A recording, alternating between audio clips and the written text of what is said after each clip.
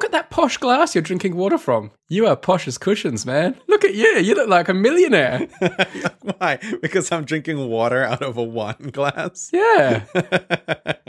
This is what millionaires do, Brady. They drink water out of wine glasses. And meanwhile, look at me with my 20% bigger Pepsis ready to go. You sound impatient and we haven't even started. It's all in your mind, Brady. I have nothing but an infinite well of patience for you, my friend. Infinite well of patience. You are quite a patient guy, I'll give you that. Yeah, for you. No, I think you are a more patient person than me in general. You have to be gentle with me today because I have been very sick for the last week and a half. Sick with what? Somewhat appropriate because I think we're going to be talking about plagues and poxes later on. I am very full of plague and poxes today. This will give you some idea as to the gravity of how sick I've been. Mm-hmm. I went to the doctor. See, this only means something because I know you, and I know that you seem to have some sort of stubbornness about going to the doctor when you're sick, which I don't understand. That's called being a man. Is it called being a man or is it called being dumb? I go to the doctor when I'm sick if I think I need to go to the doctor. I don't understand this reluctance to go to the doctor. This is the nub there. You said it. When I need to go to the doctor. When does one need to go to the doctor? This is the $1 million question. Well, okay, what is your level then for you need to go to the doctor? Close to death. Okay, see, that seems cutting it too close, Brady. I think 99% of the time when you go to the doctor, they just say, "Oh, go away and come back in a week if you're still sick." And that happens to me all the time. And then I go away for a week, and in a week or so I get better. And so I never go back. So I hate going to the doctor because I know that it's going to tell me, "Oh, okay, yeah, you're a bit sick, but come back in a week." It drives me crazy. Yeah, I understand that because most of the time you just have some sort of normal cold. Like if I have what feels like a normal cold, I won't go to the doctor. But if it's much beyond a normal cold, or if it lasts longer than it seems like a normal cold should, then you go to the doctor. I will agree with you. You don't go to the doctor if you wake up and you go, "Ooh, I'm a little sniffly today. Let me see what the doc has to say about this." Yeah. You don't need to have your marker be near death. Yeah. To be the when do you need to go to the doctor phase.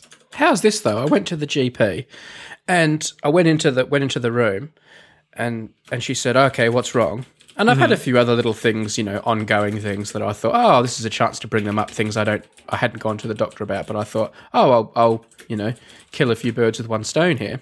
Right. So I sat down and said, "Oh, I've got a few things for you actually," and she said, "Well, you've got less than 10 minutes and I'm already running late." How's that for care? What if I was dying? This is how triage works, Brady. Depending on what you go in there with, they might decide that you need to be escalated up to the next level. Yeah. But yeah, you need to go to the doctor. You never know what it is. It might be, you might think you just have a regular flu, but then you go to the doctor and you find out, oh, you might have died from meningitis. That's the kind of scaremongering that makes people go to the doctor too much. I'm not scaremongering. This isn't scaremongering, and this is for the triage thing, right? You have a quick meeting with the doctor. They're there just trying to determine, oh, is it something more serious or less serious? And it should be 80% of the time that it's something less serious, or even 90% of the time that it's something less serious. It would be quite remarkable if everyone who went into the doctor had the most serious thing that they possibly could. The doctor is a filter, and the vast majority of the time it should come back saying,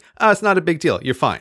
But you're there to catch the freak occurrences that could kill you. Yeah, this is good advice, people. Follow Gray's advice, not Brady's advice. Yeah. This is from someone who works in a school, and it's had students die of meningitis. Like, you think it's a flu, and it's not. Bam, dead. So go to the doctor. Don't be a Brady. I really wanted antibiotics because basically I was told to get antibiotics. Go to the doctor and get antibiotics. So that was my whole...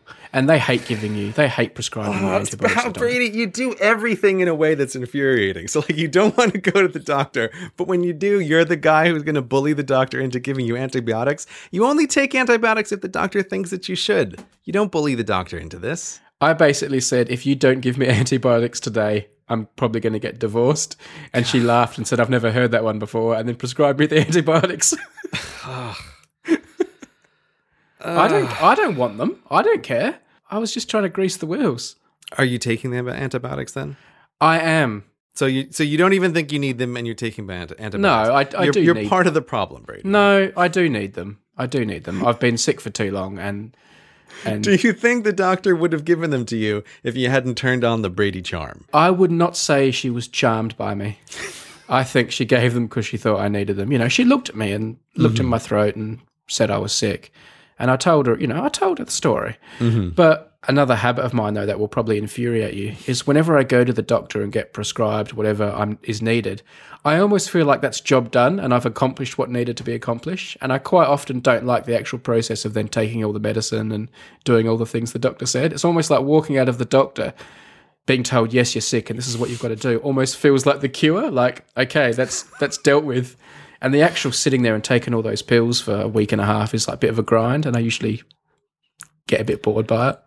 I can also understand a little bit that feeling, because it's a bit like if you bring your car into the auto shop when you pick up your car, it's like, okay, great, everything's done. Right? They don't prescribe you a course of activity to do with your car over the course of 2 weeks. Exactly. So, like I can understand that feeling of like, haven't I been serviced so that I am now fixed? Isn't this what this is? Exactly. But that's not what it is. You have to take the pills, and the numbers of people who follow through on taking their antibiotics course through to the end is always appallingly low. Is it? This is a common problem, is it? Non-compliance rates for medication taking are just astoundingly high. It's a miracle they get anything done with these drugs. But you're going to finish your course of antibiotics, Brady? Do I need to pester you about it? I'll finish them. I'm glad it wasn't anything major and you found out, so that it doesn't keep you up at night wondering if you're going to die of a exotic disease. Thank you. Thank you for caring. I do care, Brady. You do. Whenever I'm sick, you do get a little bit mumsy. That is slanderous. That is slanderous, sir. You're very mothering when I'm sick. Well, I don't want to put any strain on you that would cause you to be ill for a further amount of time. My wife is currently at home from work from exactly this thing of overstraining herself at work when she wasn't fully well and going in. And I'm always like, no, you need to stay home until you're better.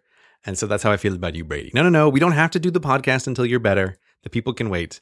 But you are, of course, as you like to say, hard as nails, and you just want to soldier on through no matter what. Have we got any follow-up from the last episode? I can't remember what was in the last episode. Was it a good episode? I can't remember. I think what we talked about was whatever we talked about on the previous podcast. Okay. It looks like we have no follow-up of substance then. Yeah. What we have to dive into is you apparently have another breathtaking installment of Corporate Compensation Corner. Well, I'm going to blame you for this. We have delayed Corporate Compensation Corner for so long now that I've built up so much possible material that I don't really know where to start. I can't imagine why anyone would ever delay Corporate Compensation Corner. I know we should like put out flash podcasts whenever one happens, like an instant, like we go straight to press. I'll tell you the one. I'm looking at 4 bullet points here. I'll tell you the one that's drawing my attention straight away. Corporate Compensation Corner Massage Edition. Okay. It was a while ago now, but we had a little holiday down in down Devon way, and we're staying at a nice place. And it was one of these, and we went to one of these, beauty treatment spa type places that we quite like going to as a couple. And you have nice food, and then they, you sit in a jacuzzi and stuff like that. And then you have. Do you get cucumbers on your eyes, Brady? Cucumbers on your eyes? That kind of thing. Mm-hmm. And we went for this sort of new agey type massage thing, and it was really funny because it was one of those things where they like, you do a questionnaire and they decide what your energies are and what all these sort of things, and it's like it seems like a load of rubbish. Although I filled out the questionnaire and then I sat down with my massage woman and she said, "Oh, okay, I see your questionnaire and this is what I know about you." And I was like, she was psychic. She said all these things about me, like about how I work and how I live, and I'm like, that's very specific things, or just broadly applicable to lots of people. Do you work in a chair a lot of the time? Do you find yourself sitting down? Ooh, yeah, sitting down a lot. She wasn't claiming to be a psychic, though. It's not like she was saying, you're going to meet a tall, dark stranger and stuff. I didn't say she was claiming it, but you seem impressed. And I'm imagining that she was just saying things that were broadly applicable to the group of people who are likely to get a massage. So I went in and I thought it was going to be a little bit of a dud massage because it was all about like pouring oil on your forehead and all this sort of stuff. Like, whereas I just want to be, I just want my back rubbed and my legs rubbed and make all those knots go away from sitting at my computer all day. But It was one where they like poured all this oil all over your face and your hair and stuff like that. I actually quite enjoyed it. It was quite nice. And about 2 or 3 minutes before the end of the massage, the fire alarm went off. Oh. And we had to be like evacuated. And it was freezing cold. And I'm covered in oil. I've got all this oil all over my face, and it's dripping in my eyes and all through my hair. It's like honey coming off me. I've just got a greased up piggy.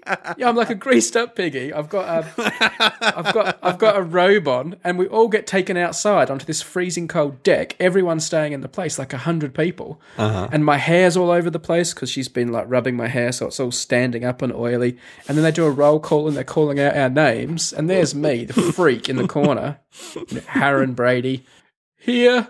So here's where we come to corporate compensation corner. The therapist then says basically, well, there was only like 1 or 2 minutes left anyway. There's no point putting you back on the table to then say, okay, we're done. But we feel really bad about it, and we'll line you up with like the manager to talk to the manager or, whoever was in charge. We get taken off to this side room. I still got oil over myself. The woman says, we're really sorry. But then the genius of it was all put back on me. She says, what can we do to make it up to you? What do you want? Oh, no, that's bull. That's ridiculous. No. And like, what do you do? What do you do? What would you have said? What would you have said? The battle for hearts and minds is already lost at this moment, right? Of put it back on you, because the social pressure there is for you to be a reasonable, understanding person, right? If they want to win the hearts and minds and have you be like, oh man, you can't believe like how great this place was and the customer service was amazing, it's their job to step up and to schedule you another whole replacement one that the company just eats the cost or whatever. Like, that's what they should do if they want to be like, oh, we're a great place to come for a vacation. But when they say, oh, how can we make this up to you? It just, I feel deflated even thinking about this question in theory. It's just, you know what, you can't. It's just over. I just don't even care. Keep your money and enjoy your low review. Like that's how we'll make it up to each other here. Oh yeah, I didn't think of going and reviewing them. The thing with the massage, right, is like, even if they only have 2 minutes left, the whole point of something like that is that you're coming out of it a relaxed and new Brady, right? At the end of this experience. Yeah. And I can't imagine if let's say for the rest of their massages that you give the person has an hour-long massage and everything goes perfectly fine, and in the last second of the massage you bang a cymbal above their head, right, really loud, and you go, oh, but we only ruined 1 second of your experience. It's like, that's not how it works, right? It's not the actual amount of time. It's the disruption relative to the expectation. Exactly. This episode of Hello Internet is brought to you by Squarespace. Squarespace is the easy way to create your own website. Back in the day, I used to make my own websites by hand and host them myself, and boy, was that a pain in the butt. Because of podcast ads, actually, a few years ago, I decided to give Squarespace a try, and I moved cgpgrey.com over to it, and I am so glad that I did. With Squarespace, making your own website is just so easy. You don't have to worry about all of the kind of nonsense that you have to worry about if you are hosting it yourself. You don't have to worry about managing a server. You don't have to worry about sudden spikes in traffic. Nothing. Squarespace just handles it all. It's super easy. With Squarespace and using their templates, you get sites that look professionally designed regardless of your skill level. There's no coding required. There are intuitive, easy-to-use tools, and Squarespace has state-of-the-art technology powering your site to ensure security and stability. Squarespace is trusted by millions of people and some of the most respected brands in the world, including Hello Internet, which is hosted on Squarespace. Squarespace starts at just $8 a month, and you get a free domain if you sign up for a year. Start your free trial today with no credit card required at squarespace.com. And when you decide to sign up for Squarespace, make sure to use the offer code HELLO to get 10% off your first purchase. Squarespace. Build it beautiful. I wanted to talk a little bit about a book called Guns, Germs, and Steel. It's a book that I think is an interesting book, but there's also a lot of arguments that take place around the book. And in some ways, I almost think the meta argument about it is more interesting than the actual book itself. What's the spoiler situation here? And is this one of these things where people should pause the podcast and read the whole book now? Or because sometimes people do that. Are we going to be like spoiler-tastic? Is this one of those cases, or do you think people should keep listening? Well, my thought is this is a bit like a World War II situation. Right. Can there be spoilers? I don't think there can really be spoilers for most non-fiction situations. Yeah, this is essentially kind of a history book, isn't it? If we get to the second topic, we will discuss the possibility of spoilers in a non-fiction situation. But in general, I think a book that is about a topic can't be like a spoiler book. Okay. So if someone wants to stop and go read Guns, Germs, and Steel now, you can pause the podcast if you so like. It is a long book, and it is I find at times, overly detailed book. But you go for it, man, if you really want to. But we'll talk about it. We'll talk about what's in the book now. So I think if you haven't read it, you can still enjoy the conversation, because we will try to sum it up as we go along a little bit. I agree with that. I agree. You should not be spoiler worried. I'm listening to an unabridged version, and looking at the scroll bar here, it looks like I am nearly halfway through it. I'm not qualified to talk about it as a whole, but I've listened to a fair old chunk of it. So how have you been finding it, Brady? This is not the harrowing experience that Getting Things Done was, where I actually went so far as to get my money back for that one, because that was how much I felt my dislike for that book and the way it was written.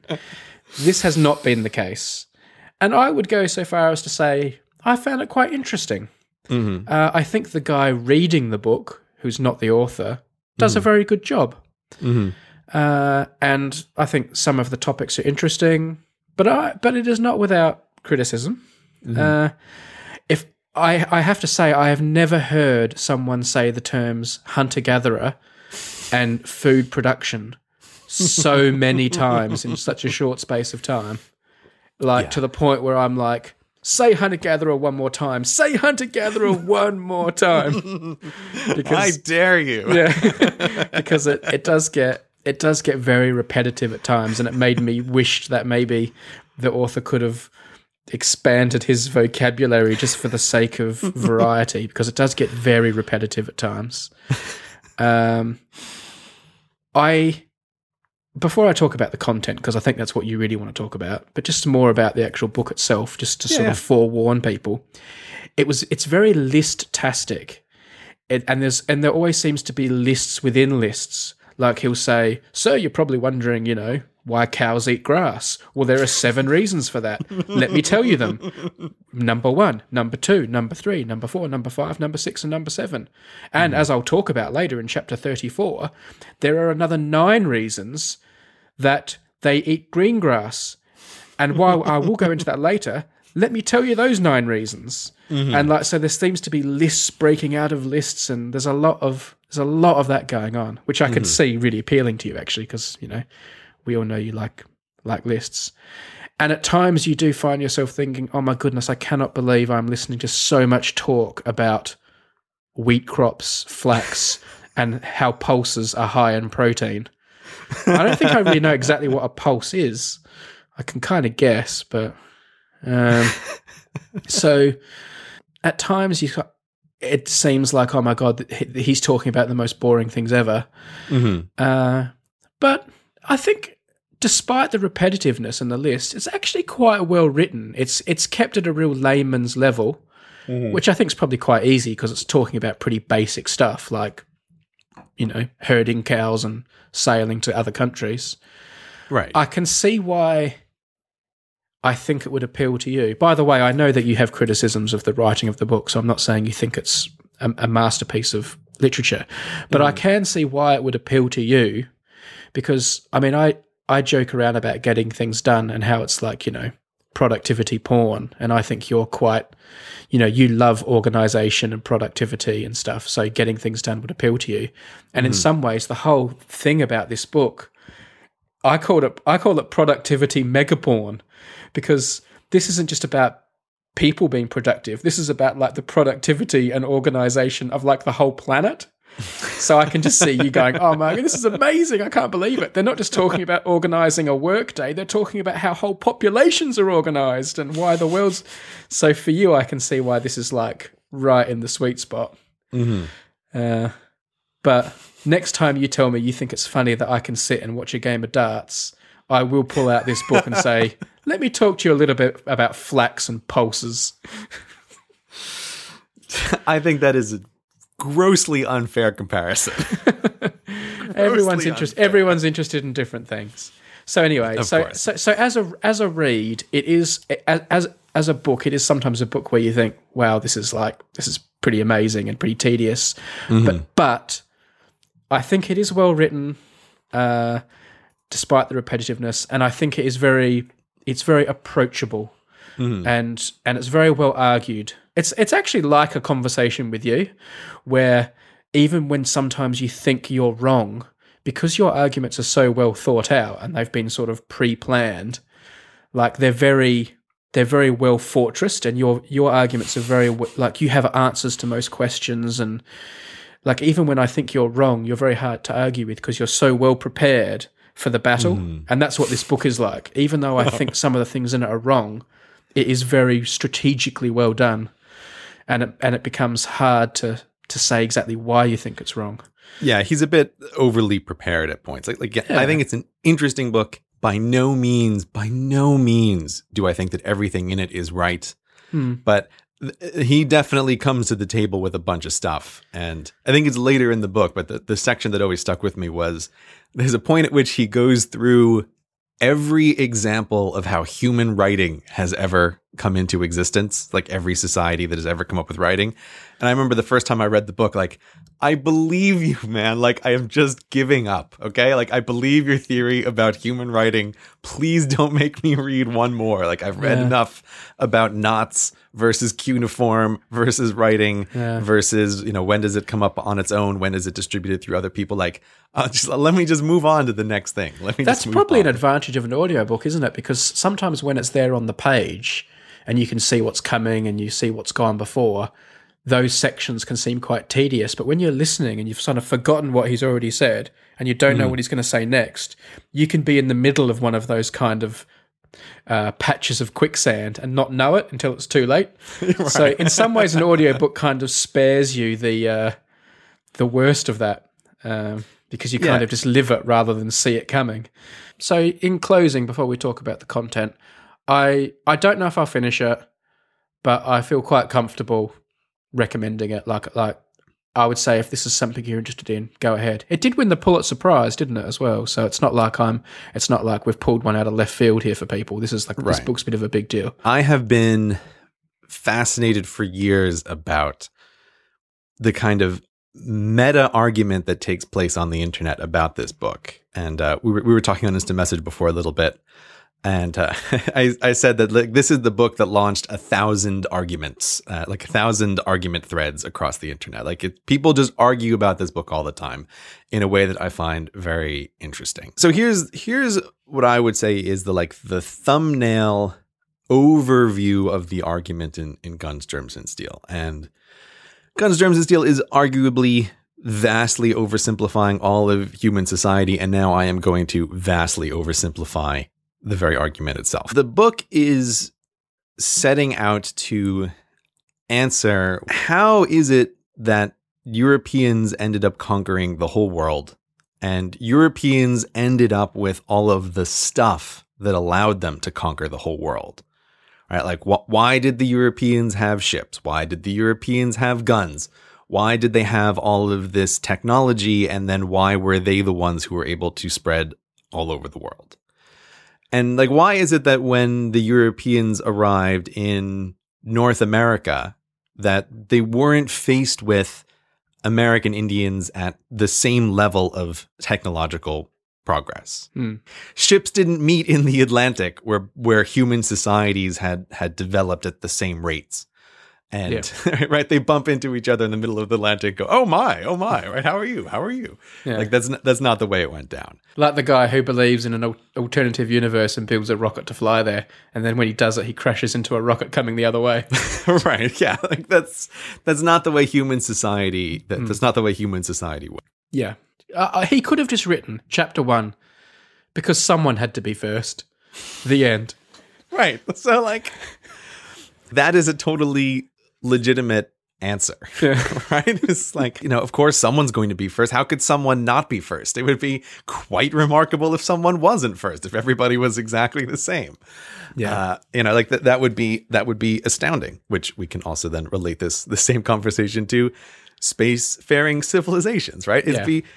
It's like the Star Trek universe of where every alien race is about the same level of technology. Like that is shockingly unlikely. So someone has to be way ahead of somebody else. Yeah. So what he lays out in the book is he is talking about the starting point of like 10,000 BC, when roughly speaking, humans had spread to everywhere they were going to be on the face of the earth. And they were all at roughly the same level of technology, of basic stone tools. And then says, okay, his argument is fundamentally that when you have people everywhere, some environments are more beneficial to human thriving than others. Right. Some places are just going to be better for people to live. I mean, I have this guy, Jared Diamond. I have 2 nicknames for him, Mr. Hindsight and Mr. Obvious. And I think that first argument is wearing his Mr. Obvious hat. Yeah. Well, see, like, when I read this book, it's going to sound dumb, but like, I went through history classes in high school, and it was remarkable to me that there was no overarching description of things. Like, history class was like this big, long list of stuff that happened. And one of the things that you can't help but notice is like, man, the UK is just dominating in this history game. They have empires, right? And it's like the UK, and then it's the Dutch and the French, and like this little cluster of places has taken over absolutely everywhere. And I'm not even really sure that when I was younger, like, it occurred to me to wonder, like, why was this the case? Like, I don't even know. In some ways, when you just grow up going through history class, or you grow up learning about anything, you sometimes don't think to ask questions at all. It's just like, oh, of course Europe took over the world because that's what they taught me in school. And like, it never even occurred to me to think that something else could have been possible. But Jared Diamond poses the alternate question. Why isn't it that Africa conquered the New World and brought European slaves to the New World? It's like, oh, okay, yeah, that's an interesting question. Like, why didn't that occur? Or, for example, the thing that my video was focusing on, which was the question that really struck me, which, again, obvious question never asked, which is, why didn't the Europeans get sick from Native American diseases if the Native Americans got sick from European diseases?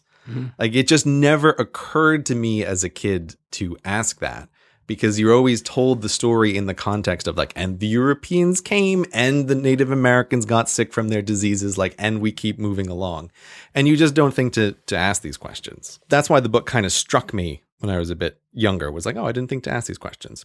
But so the bottom line of that argument is just, some places are more beneficial to human societies, and that once you start down the road of having more food and settling down and building cities, that this process is a self-sustaining, self-feeding process.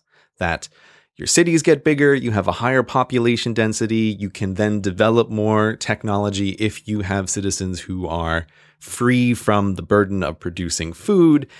And this just spirals up and spirals up and spirals up. And so that even just a relatively minor advantage in the beginning can end up becoming something that makes the difference of like 2 centuries worth of technological progress by the time societies meet. Do you think that's fair from what you've read so far? Yeah, I do. I think, yeah, basically he's saying a little bit of luck, a little bit of fairy dust and luck at the start, and you win the whole game. The example I often like to use is it's as though the Earth is a very unfairly designed board game. And your starting position gives you more or less advantage. And like Australia is the worst place in the world to start. And Eurasia is probably the best place in the world to start. That's what the book's trying to say. Yeah, well, I mean, you just said it in far fewer sentences. But anyway, yeah, it wouldn't be a book otherwise, I guess. Right. It wouldn't be a book otherwise. But this is why I think like that statement ends up becoming like this remarkably controversial thing. Like there are these huge arguments over guns, germs, and steel. For what I agree with you is I think in many ways to me seems in retrospect like a fairly obvious kind of argument that just never occurred to me when I was younger. Like, of course, some places are better for humans to thrive than others. Like that's why Europeans ended up taking over, because Europe was easy. Like, I guess one of the things that comes across in the book that I hadn't thought about quite so much was if you'd told me that at the start, like, you know, that the dice were loaded or the board was rigged, I'd think, okay, yeah, you know, this obviously, weather is obvious, you know, obviously the climate, you know, what your climate is like is pretty important. As someone who lives in England and sees all these rolling green hills 24 days, 365 days a year, whatever, and then when I'm in Australia, I see barren desert. Right. I look and think, okay, well, you've got a head start here. The thing I guess I hadn't thought about quite so much was how loaded dice were when it comes to animals. The strongest thing I've seen in the book so far is he's saying the best natural resource advantage that the Eurasians had was they got lucky with animals and everyone else got unlucky with animals. Right. That to me is probably one of the key features of the book is exactly this. Yeah, because you could say, oh, well, there's nice places everywhere in the world. Like it's not like Europe is just uniformly perfect farmland. Yeah, and everywhere's got gold and everywhere's got oil, and so some people have diamonds and some people have this and some people have that. But he's basically saying animals and plants is where it was at, and Europe got lucky. Yeah, so he runs through the things that make plant species and animal species susceptible to human use. In order to be domesticated, animals have to have a bunch of characteristics, and this is where your lists and lists, you know, begins, because he goes through all of this stuff with plants and animals. Yeah. Again, I think it's very interesting to go through all those details. It's far too much to go into for this podcast. But I mean, just basically, like, you don't really think about it, but for domesticated animals, you need a couple things. Like, broadly speaking, you need animals that are big enough to be useful, right? So, like, if you domesticate chinchillas, they're not going to be pulling plows for you in a farm, right? You need a big animal. You need animals that are big, but also animals that are not unpredictable or violent, which is what is the big problem for Africa. Like, Africa has tons of big animals. All of them are horrible to work with. And I'm like, hippos, horrifically violent, way more dangerous than you think they are. Or he runs through all the examples about, like, zebras versus horses. They look the same, but zebras are bastards, right? And horses are great to work with because they have a bunch of inbuilt characteristics. I haven't got to this yet, Gray, because the point you're making obviously is you've got all these nightmare animals in places like Africa, or a paucity of animals in other places, and then Europe's got all, you know, your docile cows and your sheep and all your dream animals. So I get the point. Does he later on in the book explain why Africa's full of badass animals and Europe's full of docile dummies? Or is that just luck? At one point in the book, he talks about, and I think this is really interesting, is that if you go back, lots of continents used to actually have many more large docile animals. And there's some really just funny examples from Australia with, like, these mega marsupials, big, large mammals. Yeah. And North America had the exact same thing of, like, big, large mammals. But that basically because humans developed their hunting skills, like, as they went along, humans arrived in North America and Australia and the rest of the world, like, with really great hunting skills already. Right. And so we're able to out hunt a lot of the local population. And so like when they arrive there, it's like, okay, great. Animals that have never ever seen humans, that have no reason to avoid humans, collide with a sudden immigration of into North America hunters with big pointy spears. Which is why Africa's so full of badass animals, because Right. only Because badasses could survive where humans exactly. started. Yeah. Yeah, and so he goes through that there's basically around 10,000 BC, there's a huge number of megafauna extinctions everywhere that humans have just arrived, right? with the exclusion of, right, Eurasia and Africa, because humans were already there and animals had gotten used to them to some extent. Yeah. So that's the argument. It's like, it's not even entirely luck. It's that humans caused this situation to be the case.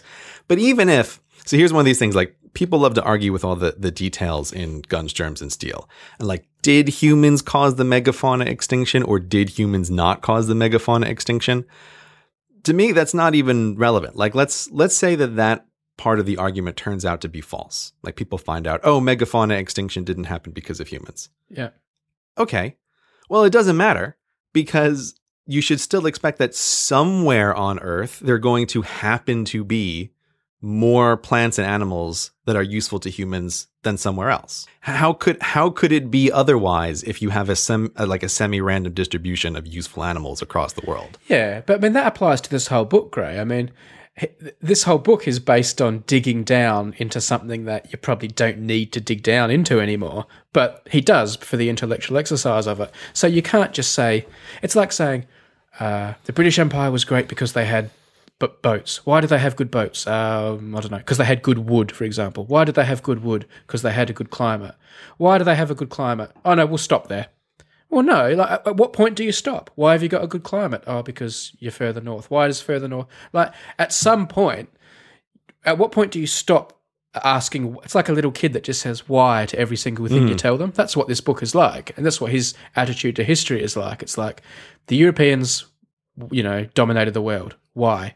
Because they invaded the other countries. Why? Because they wanted more land and wealth. Why?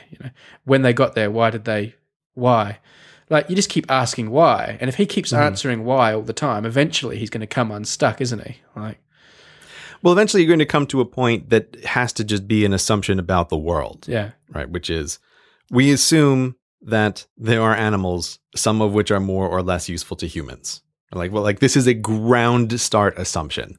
And then, like, we can also assume that the distribution of these things is not going to be equal. It would be shockingly unlikely for it to be equal. And so that means some place has to be better for humans than some other place, just by definition. And so, yeah, you always have to come to some kind of fundamental little moment of it. I mean, going through the bits of the book I've encountered, I think sometimes it's guilty of simplifying things that I think are very, very complicated. And other times I think it's guilty of complicating things that I think are far more simple. I agree.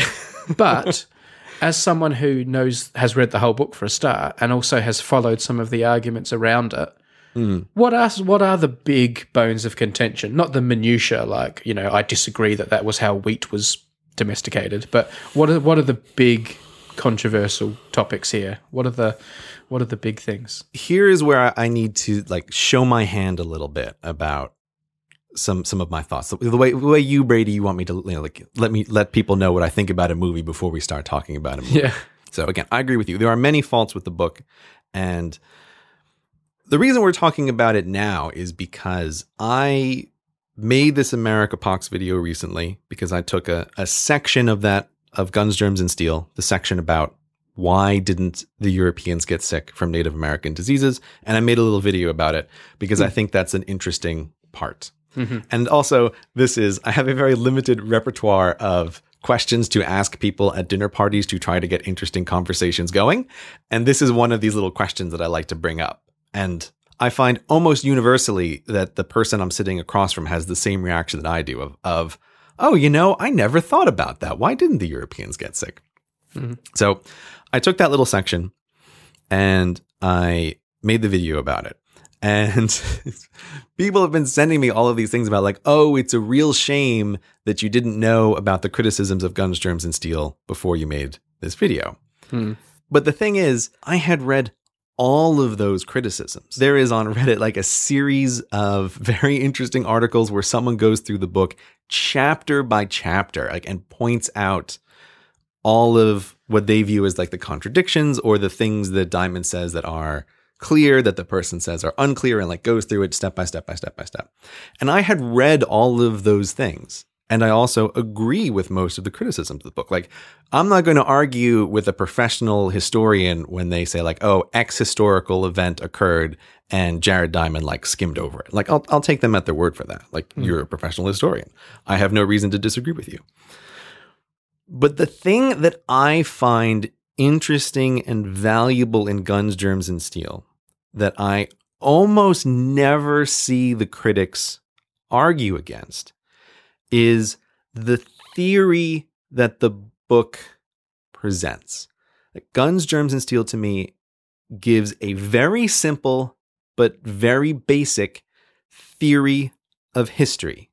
It's a theory that only operates on very long timescales and over continent-sized human divisions, but it is still nonetheless a theory. Because I think it makes, if not a testable prediction, it makes a question that you can ask about the world where you can say, look, if we were to rewind the clock and play history again, what would you expect would happen? And the Guns, Germs, and Steel answer is that because Eurasia, the whole of Eurasia, is more susceptible to human technological flourishing, let's say you should expect 80% of the time that the first to colonial technology, that happens in Eurasia, right? And maybe, 10% of the time it happens in Africa, and then like 5% of the time it happens in North America, and like 1% of the time it happens in Australia, right? Not that it could never happen, but it is just extraordinarily unlikely. And so that to me is the interesting thing. It is this theory of history. And so in many ways, like I agree with tons of the criticism about the particulars in the book and tons of the details that Jared Diamond gets wrong, because Jared Diamond is not a professional historian. He is, oh God, I should have looked it up before we started. He's an ecologist. He was like a bird expert at one point, wasn't he? He's into birds. Yeah, like he's worked in Papua New Guinea, and he's cataloging birds. And one of the other things that personal criticism that irritates me about Jared Diamond is he seems to just totally love Papua New Guinea, like out of all proportion to what you would expect for any impartial outside observer. Papua New Guinea is a very important place in this book. Yeah, and it irritates me. I did highlight it in the beginning of the book. He even goes for like a little tangent about how, like, let me explain to you how Papua New Guineans are more intelligent than average human beings. I was like, oh, come on, man. Like, one of the fundamental theses of your book is that human intelligence is not different everywhere, but you're still going to take a little side moment about how Papua New Guinea is like an exception to the rule. Okay, whatever. But so that to me is the value of this book. And like, I think that is very interesting.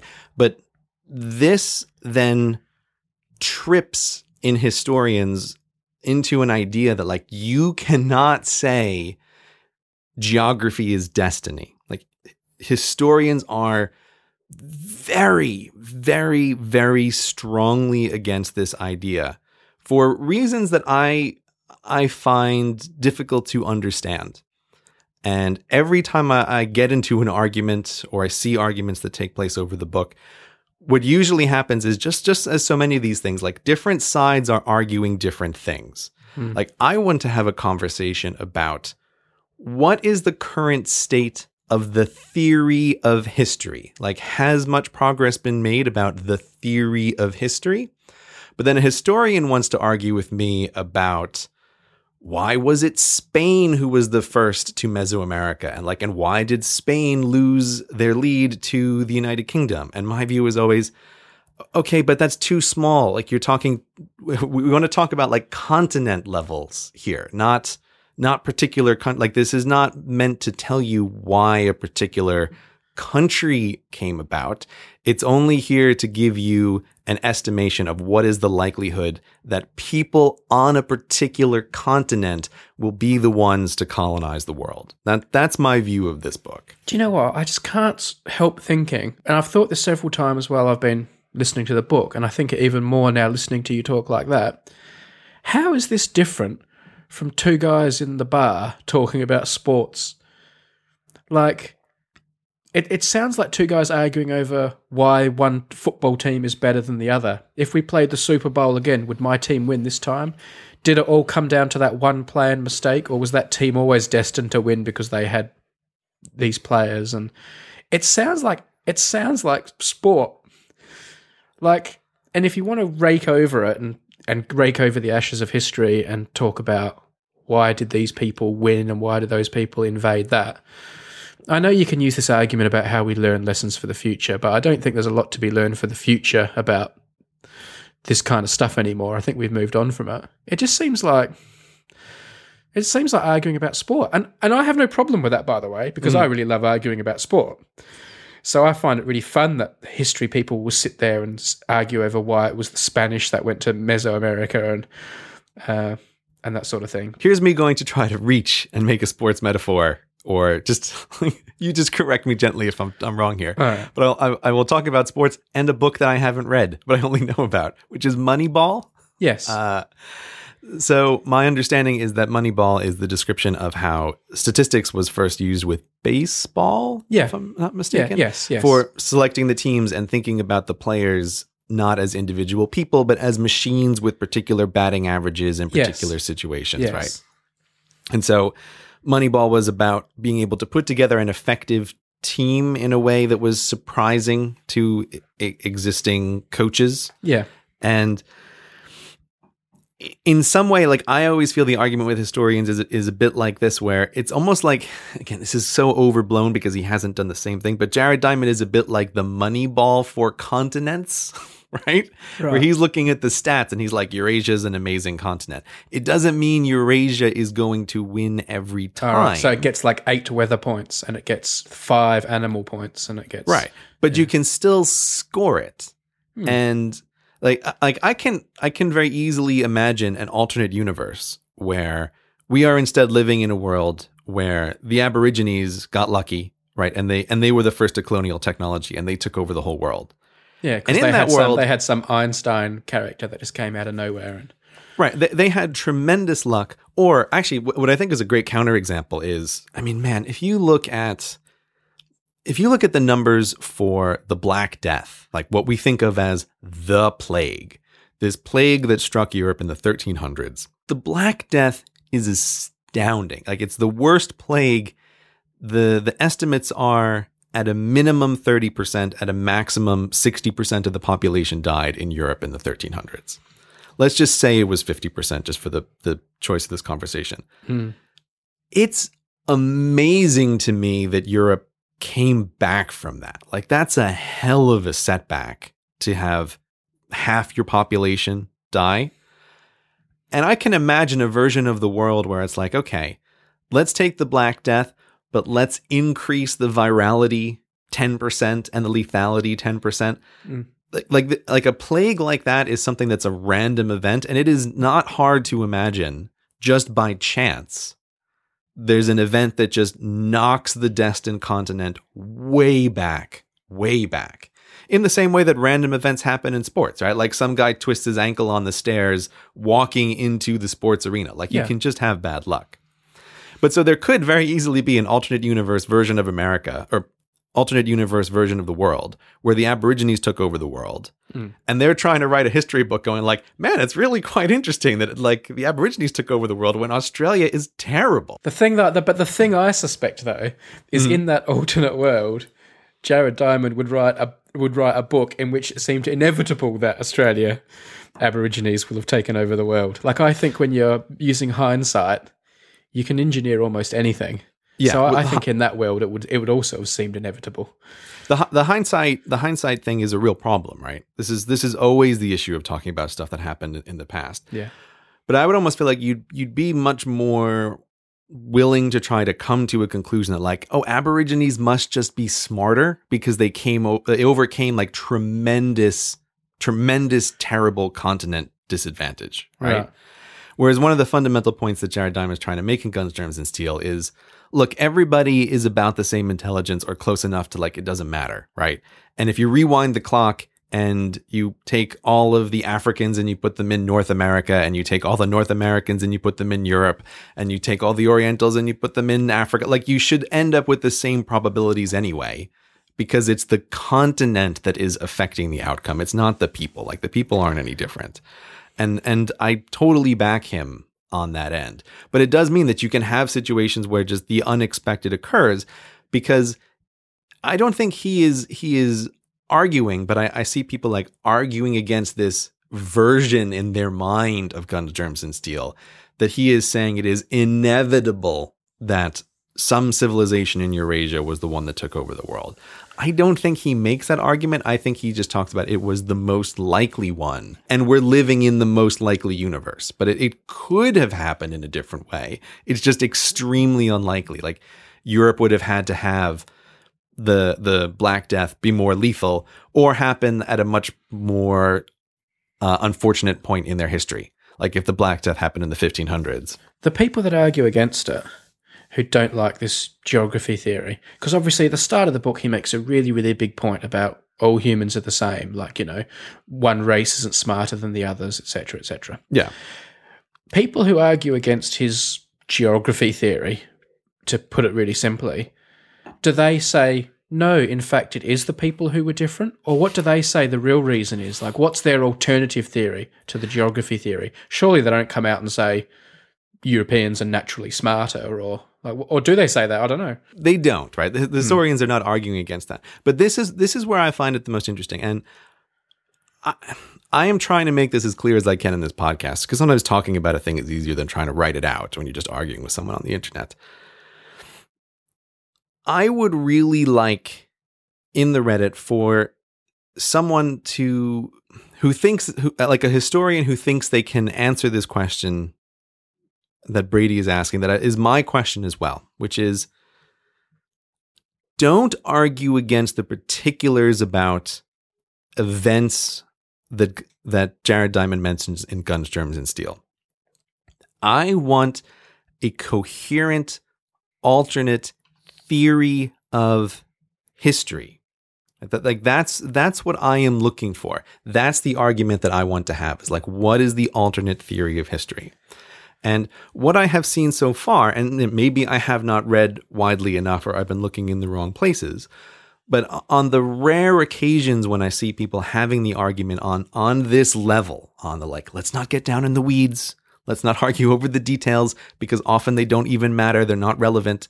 I'm not really interested in the Mesoamerican Civil War and whether or not that was a factor in the conquistadors' ability to conquer the continent. Like, I don't think that's really relevant either way. On the big picture version, because what I normally see is people either saying there is no theory of history, that this whole project is fundamentally ridiculous, that you have to take history as it unfolds event by event by event. And I'm very sorry, I'm forgetting there is a technical name for this, but saying how like you have to look at the chain of all things. So like the example I often see is saying like, oh, if a city is founded in a different location, like that can then have a big effect on whether or not a country develops in a particular way. And then like that affects whether or not the country is powerful, which can affect the rest of the world events. And my view of that is like, listen, man, it's not a theory. That's just listing everything that has ever happened. And that's what I see most of the time from professional historians. Like, I don't doubt that they are right about the list of things, but they just want to present a list of everything that has ever happened in all of human history. And I think that's very different from the notion of a theory. Like, one of the things about a theory is that you don't expect it to be able to perfectly work for absolutely everything. Like I made a bad analogy when the video first came out, but I originally said, like, I was thinking that Guns, Germs, and Steel was a bit like the general relativity of the history world. I didn't mean that it's like as big and all of encompassing as a theory as general relativity is. But what I was trying to get at there is the idea that general relativity is a theory that works on the big scale, like on galaxy size things. Mm-hmm. But if you try to use general relativity to describe very small things, it just doesn't work. But that doesn't mean that the theory is wrong. It's just applicable under certain circumstances. You're sounding like Harry Seldon now from the Foundation series. A bit. I will totally grant that. Although I think that the Guns, Germs, and Steel, like that theory ends in 1492, right? As soon as civilizations interact, like it is all null and void now. It is, it's kind of over. But that's what I feel like. I'm constantly trying to have this conversation with historians about what is your theory of history, and they keep wanting to talk to me about the atoms. And it's like, but I agree with you about the atoms. Like we don't actually disagree, but I'm asking a different question. Here could be the problem with your question. I don't know if it is or not, but here's what could be a problem. Theory of relativity is not going to change because of something an atom does, is it? Like, atoms are atoms, and the theory of relativity is this unbreakable, it's a big deal, and it's the rules, and everything has to follow those rules. Yeah, that's why it was a terrible analogy. Yeah, okay. All right. Well, let me veer away from it then. I won't bring it up again. Just let me ask you this about the theory of history. That's why it was a terrible one for me to pick. Let me offer an alternate one, which might be better, which is Guns, Germs, and Steel is like a geocentric version of the universe. It may be really wrong in very many ways, but it also to me looks like, isn't this a starting point? Like, shouldn't we be continuing to work on the theory of history and not necessarily just be like, it's just garbage, just throw it away? Well, here's why maybe it is garbage. How susceptible is a theory of history to humans? How can one person break the theory? Because no one atom or person can break the theory of relativity. Like if you're strong-willed or have an amazing personality or do something brilliant, you're still not going to change the theory of relativity. Right. Is the theory of history so... I mean, we're going straight into Foundation territory here, and I won't give spoilers away, but this is what happens with psychohistory in Foundation, isn't it? Like, can a person... Could one person break the theory? Because so many humans live and die every day that if the theory of history is so fragile that a brilliant Aborigine inventing a boat 200 years early in Australia, or a brilliant person in North America cultivating a plant 1,000 years earlier than expected could break the whole system, then the theory of history probably isn't worth discussing very much because it's probably pretty likely to get broken. Or is the theory of history more robust than that? Yeah, it's an interesting question. My thought is that it would be possible, maybe not for one person, but for, like I was saying before, a series of lucky events to bring you the unexpected outcome. Well, that's different, of course. A series of lucky events, a comet landing on London a few hundred years ago would have changed history quite a lot. So, I mean, is it fragile, or does it need a comet or a series of amazing coincidences? Because, of course, that is unlikely then. I would say it's much closer to the comet side of things. Like that's my feeling of it, is that, look, it doesn't matter how many Einsteins in a row you get in Australia. You're limited by the resources of the world. And the very fact that you're being born into Australia, like, is just limiting the ability to express your intelligence anyway.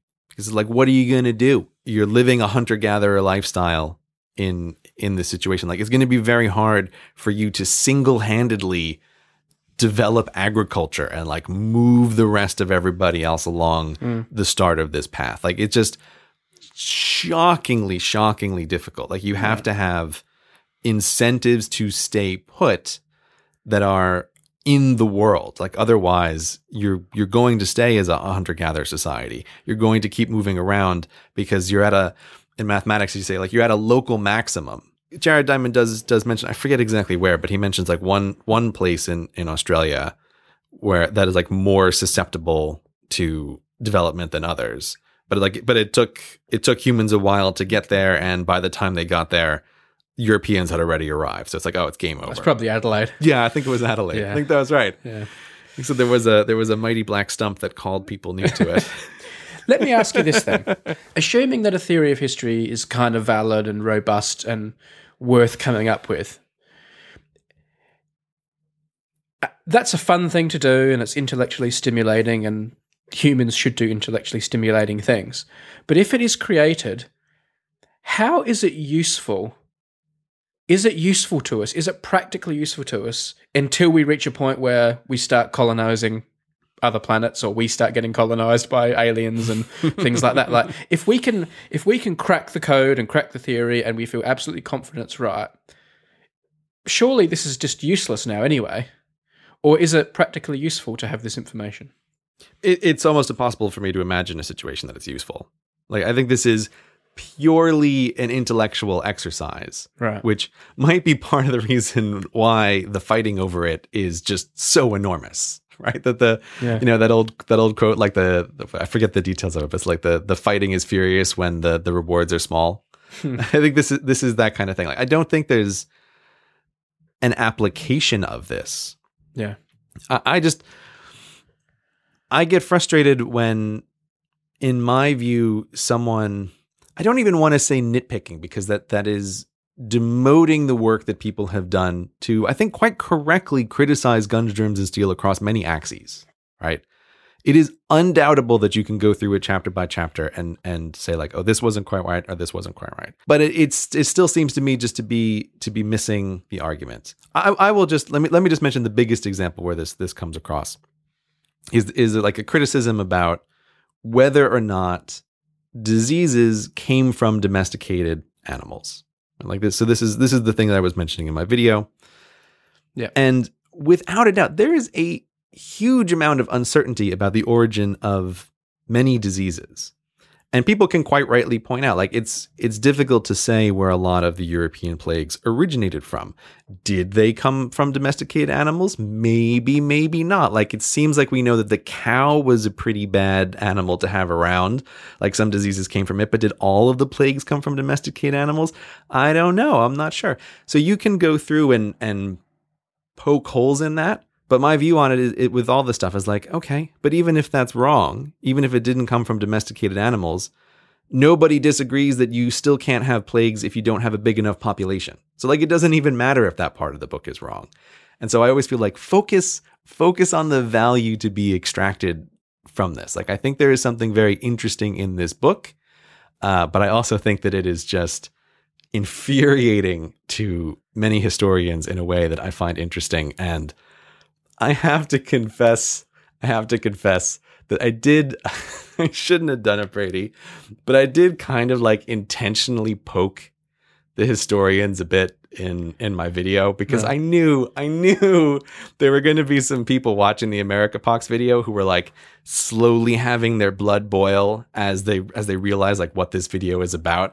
And I could just like imagine this person, like, the simmering is getting like hotter and hotter and hotter as they're watching the video. Like, he's going through Guns, Germs, and Steel. I can't believe it. Which is why, like, I could not help myself in the end of that video, in the Audible ad, going, this is the history book to rule all history books. Nice. And I just love the idea of someone just losing it at their computer screen. Like, I can't believe that. Like, not only has he done this whole thing, but he's recommending this above all history books. There is a perverse pleasure to be gained from that. This is the joy of trolling. This is the joy of trolling as the word is supposed to be used.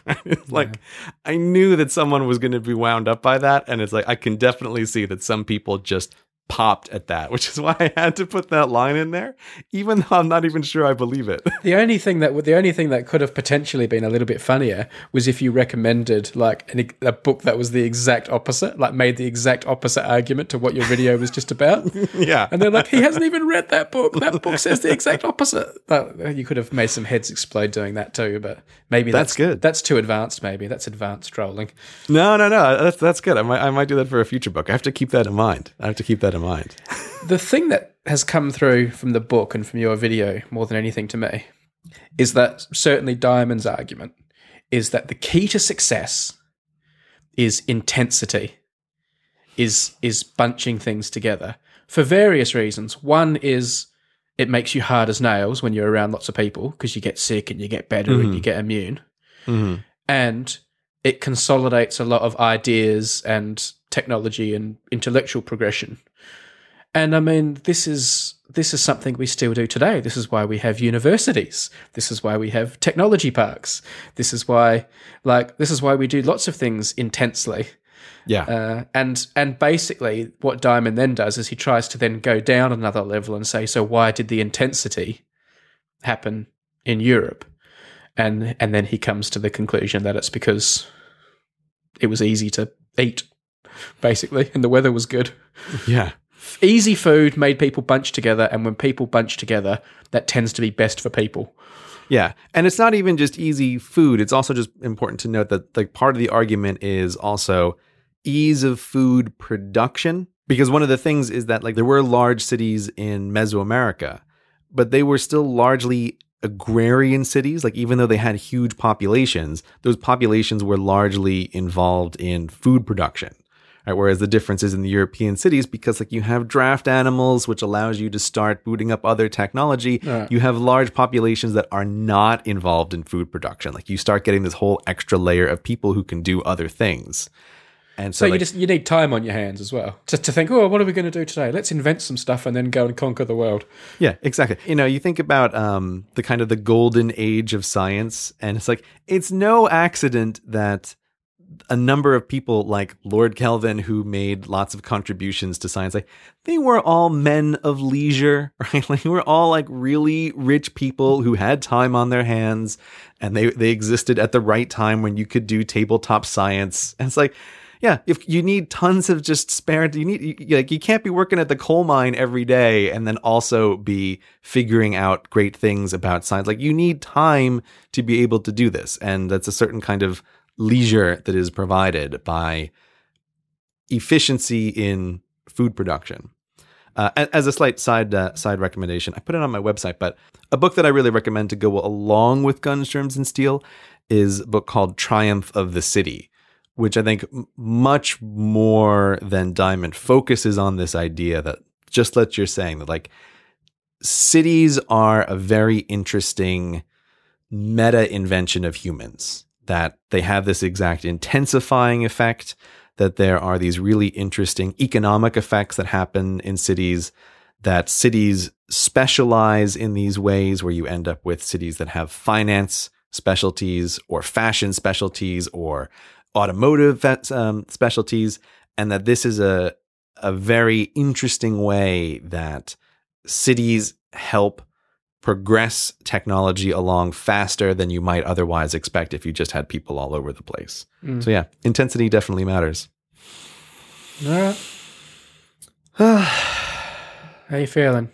You dealt with most of the things you wanted to deal with? Oh, yeah. I mean, I'm just, I have like a bazillion notes on this kind of thing that I always do. But I'm genuinely, like, I really want to see the feedback on this episode. Like, I am curious to see what people say. I'm curious to hear about alternate versions of the theory of history. Are you really? Like when people go and write War and Peace in a Reddit comment and they write 400,000 lines about why they think the world evolved the way it did, you're going to sit there and read that? You don't even reply to my emails. No, I don't reply to your emails. Here's the thing. With the super long Reddit comments, it depends, right? You can get a sense sometimes of like, oh, is this just a lunatic person? Or is it a person who's just not able to explain themselves very well? This is how stuff on the internet goes. But I am curious to see what people have to say about this. Like, I think it's a very interesting book. It's a very interesting book that causes an argument about it. So those are my final thoughts, really. Is there anything else you want to add? Did you consider contacting Jared Diamond and seeing what he thought of your video? No, it didn't occur to me. Do you think I should have? I'd be curious to see what he thought. Why not? Would you like to know what he thought? Do you not care? I would be surprised if he didn't like it because it's reiteration of his theory. Yeah, that's true, I guess. Right? I'd be shocked if he's like, "Oh, your video shit, man." Or maybe he said, "I like your theory, but the animation was a bit shoddy." Yeah. I wish Minute Physics had done it.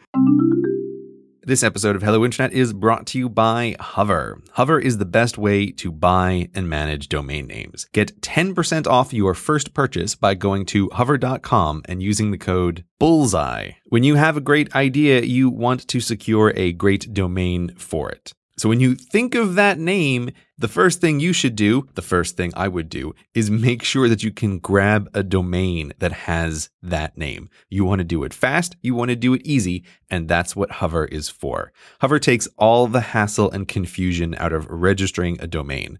They give you easy-to-use tools to manage that domain so anyone can do it. In less than 5 minutes, you can find the domain name you want and get it up and running. The website is clean and simple. You don't have to mess around with a complicated interface. I always say Hover is like a breath of fresh air in the domain name registration business. Most domain name registrars look like garbage and they feel really scammy, but Hover is just so relaxing to use. They don't try to upsell you with anything. They have nice details like whois privacy is just included. They don't charge you extra for something that you should just have, the privacy of owning a domain without having everybody know all your business. If you do have domains trapped at some other horrible registrar, Hover offers a free valet transfer service, so you can skip the hassle of trying to move your domains over from where they are currently registered. Trust me, people, if you've ever tried to move a domain from one place to another, just let a professional do it. It is so complicated, and if you do it wrong, you can really mess yourself up. They have a bunch of other stuff. There's volume discounts. You can get emails with your domain name. I use them all the time, and you should too. So once again, you can get 10% off your first purchase by going to hover.com and using the code BULLSEYE at checkout. Thanks to Hover for supporting the show. Something I cannot believe we haven't spoken about yet. Mm-hmm. And I don't know if you know the results. Mm-hmm. The New Zealand flag referendum. Oh, yeah. So this sort of happened around the time I disappeared from Twitter for a while. And I think I was off Twitter long enough that whatever the thing was died down. And so I actually don't know the results. Well, would you like to be informed? Yeah. Why don't you inform me? Do you have a link?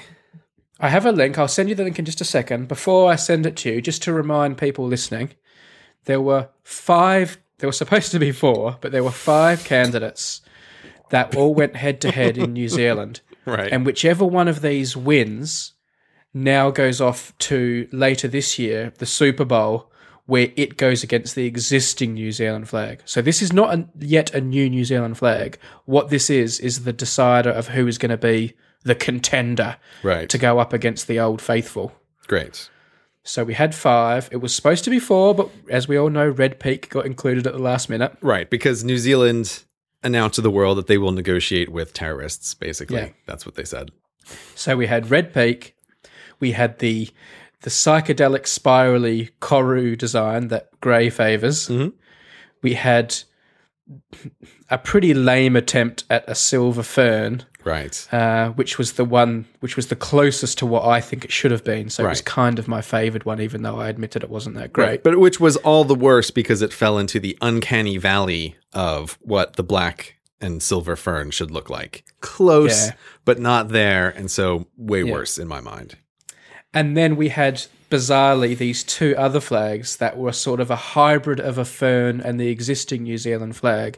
And the only difference between them was a very slight change to a change to the color palette in the top left corner. All right. So those I thought of as the committee design flags. Yeah. Let's have a fern, let's have the star pattern, and let's give people an option over the colors. Those are the committee options. Exactly. So, Gray, first of all, before I tell you the numbers and how the voting went, I think you need to see the winner. Okay, so let's find out. Well, actually, everyone in the world knows except me. I'm the only person to not know. Yeah. Because of my weird semi-cloistered life. I am not surprised. So the winner is the committee designed flag with the black corner. not the red corner. So of those two that looked identical with the palette switch, one of those ones was the winner, the black variant. I tell you what is interesting, and this is the part that will get your juices flowing, and that is how the voting went. Okay. So I'm going to send you another link to the Wikipedia page, which should drop you down to where the tabulated votes are. Here it comes. You've sent me the link of the votes broken down by preferences. And what's interesting, Gray, because obviously they kept distributing preferences until one flag got over 50% of the vote, as we did. As all good flag referendums should. And what's interesting is that the eventual winner, which I will call black corner, was actually trailing red corner for the first 2 rounds. And on the third round, it was practically neck and neck. And then black corner won on the final iteration, the final distribution. So red corner was leading the vote right until the end. And as the preferences got distributed, as the lower ones, Koru came last, by the way, as they got distributed, those preferences, it was only right at the end that the black corner came and won. They basically had the vote that we wished we had. We didn't. We had a landslide. But New Zealand, despite choosing a dud flag, had a cracking election. These results are great. These are a great example of preferential voting in action. All right, so a couple thoughts here. The first is, I am not surprised that my favorite design, the Koru spiral, came in last. Right. I'm not surprised by that. I wouldn't have thought, that's going to be a massive winner for people. I am surprised that the red corner flag got the first preference votes. Like that was, if this was a first past the post election, that one would have won. Yeah. Because to me, that one is unambiguously the worst. I think that one is awful. And every time, I think I said on the last podcast, it just reminds me of like the National Baseball League in America. It's terrible. I think it's absolutely terrible. And so I am almost appalled to see that it got 41, almost 42% of the vote on the first round. Like that is quite surprising to me. I would not have guessed. Like, I'm not surprised Koru is last, even though it was my most favored one. I can't believe that god-awful one came very close to being the flag for the Super Bowl of flags. I mean, we'll link people to this table of votes, but I mean, it was really a 2-horse race. Even Red Peak, with its sort of groundswell of support, came a distant third. Yeah, it was really between the two committee designs, and by far. I mean, the percentages are, the first preference round, it was 40% for the black corner committee design, 42% for the red corner committee design, and then Red Peak, the terrorist negotiation option, was only at 8%. And then it was 5% and less than 4% after that. So yeah, it was a 2-horse race by a huge margin. Lovely statistics and numbers there. Terrible flags. That's interesting. What we needed was the classy brilliance of our flags and the fantastic numbers of the New Zealand vote. Then you'd have a dream flag election. If we had to count 1.4 million votes and it went all the way through to the 4th iteration, though, it would have taken us about 10 years to do it. Yeah, that's why we would have your nephew do it. So I guess the final thing, Brady, if you were voting in the flag referendum, would you vote for the new flag over the New Zealand flag? If I was voting, I would... My gut says no. I would stick with what they have, but not strongly. I'm probably 60-40 on that. I'm assuming you would change because you think change is crucial. No, I don't think change is crucial. I just think that the current New Zealand flag is terrible. I meant change is crucial in this case, not change is crucial at all times. Yeah, that's what I thought. You're making a blanket statement. Are you for or against change, sir? I hardly think CGP Grey is Mr. Change is as good as a holiday. But I think in this case, you seem to be of the mind that take what you can get, basically, to get rid of that flag. Yeah, I'm always of the opinion, just like with voting referendums, I'm looking at you, UK. you can change, and then you can change again later if you want, right? Like you're never locked into something forever. Don't let the perfect be the enemy of the good. Oh. I would definitely vote for the Silver Fern flag as its official name, Black Corner, over the current New Zealand flag. However, I'll make a prediction now that the new flag loses in the Super Bowl, that the current New Zealand flag wins the head-to-head race. I don't really know the temperature in New Zealand well enough to make a prediction like that. But I feel like I'm over there with the dipstick every day, Brady. I'm reading the polls. I'm tracking all the numbers. You didn't even know what flag it was until 10 minutes ago. I'm doing vox pops on the street. You know, I want to know what the average man, what the average sheep thinks of this referendum. But what do you think? Like if this is, this is Vegas and we're putting money on the table, like what are you going to bet on? I feel like New Zealand can be quite progressive sometimes. I feel like they're the sort of country, they've led the way a few times in sort of social change. So I can imagine them of the countries I know a bit about. I can imagine them being a country that will take that attitude that you have of, come on, let's just change it and crack on. Let's get things changed. So I think it's a better chance than if this was happening in Australia, for example, or the UK, for heaven's sake. Yeah, but the UK doesn't need to change its flag because it's great. I think they might do it. I think they might do it. But when I said I don't really know the temperature over there, what I mean is I don't know how Black Corner being the winner went down. Like I don't know if it was like everyone thinking, well, that was the best option. Now let's move on, or there's like still a lot of outrage. I don't know. So that could be affecting things. Yeah, it could be, but that's my prediction. We will see in what does it say? It says March here. Yeah, the final one is in March. Harry's have been supporting Hello Internet almost since we started, and again are a sponsor of this episode. Go to harrys.com and use the promo code HI for $5 off your first purchase. Harry's offer top-notch razors and shaving products for a fraction of the cost of those big razor brands. But the fairer price doesn't mean any drop in quality, and if you don't believe me, I reckon go and have a look at their website. The razor handles and all the associated products are gorgeous looking and well made.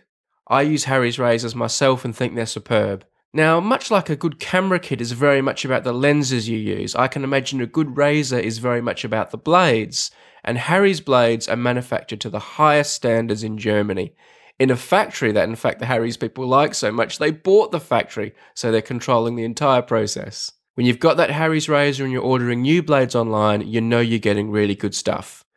The Harry's starter set comes in at $15, and for that, you get that handle, moisturising shave cream or gel, and 3 razor blades. When you need more blades, they're really cheap to get, $2 each, or an 8-pack for $15, a 16-pack for $25. Now that starter set is the tried and tested Truman handle. If you're looking for something a bit more fancy pants, you can get the Winston with a posher silver handle. I've got one of those. Or even the new Winter Winston with a really posh golden handle. I've got one of those too. Those starter sets are a little bit more expensive, but still really good value at $25 and $30. I'd also recommend having a look at their travel kit, which I've also got. It's really nice. It's got this nice little shave bag that you can just throw in your luggage or backpack when you know you're going to be shaving away from home. It's really nice looking, and it's even got that cool little Harry's logo on it. Now, maybe you don't need a new shaving kit or you're already with Harry's, but also remember these make super gifts for that someone special. So if you want to have a look, harrys.com and that promo code HI for $5 off your first purchase. You get a bargain, and Harry's know that you're supporting the podcast. Our thanks to Harry's. Now back to the show. I had you read a book, and you had me watch a Netflix series. This is the Netflix series called Making a Murderer. I sent you a message saying, have you watched it, and telling you should. Mm-hmm. And amazingly you did. Amazingly you did what I told you to do.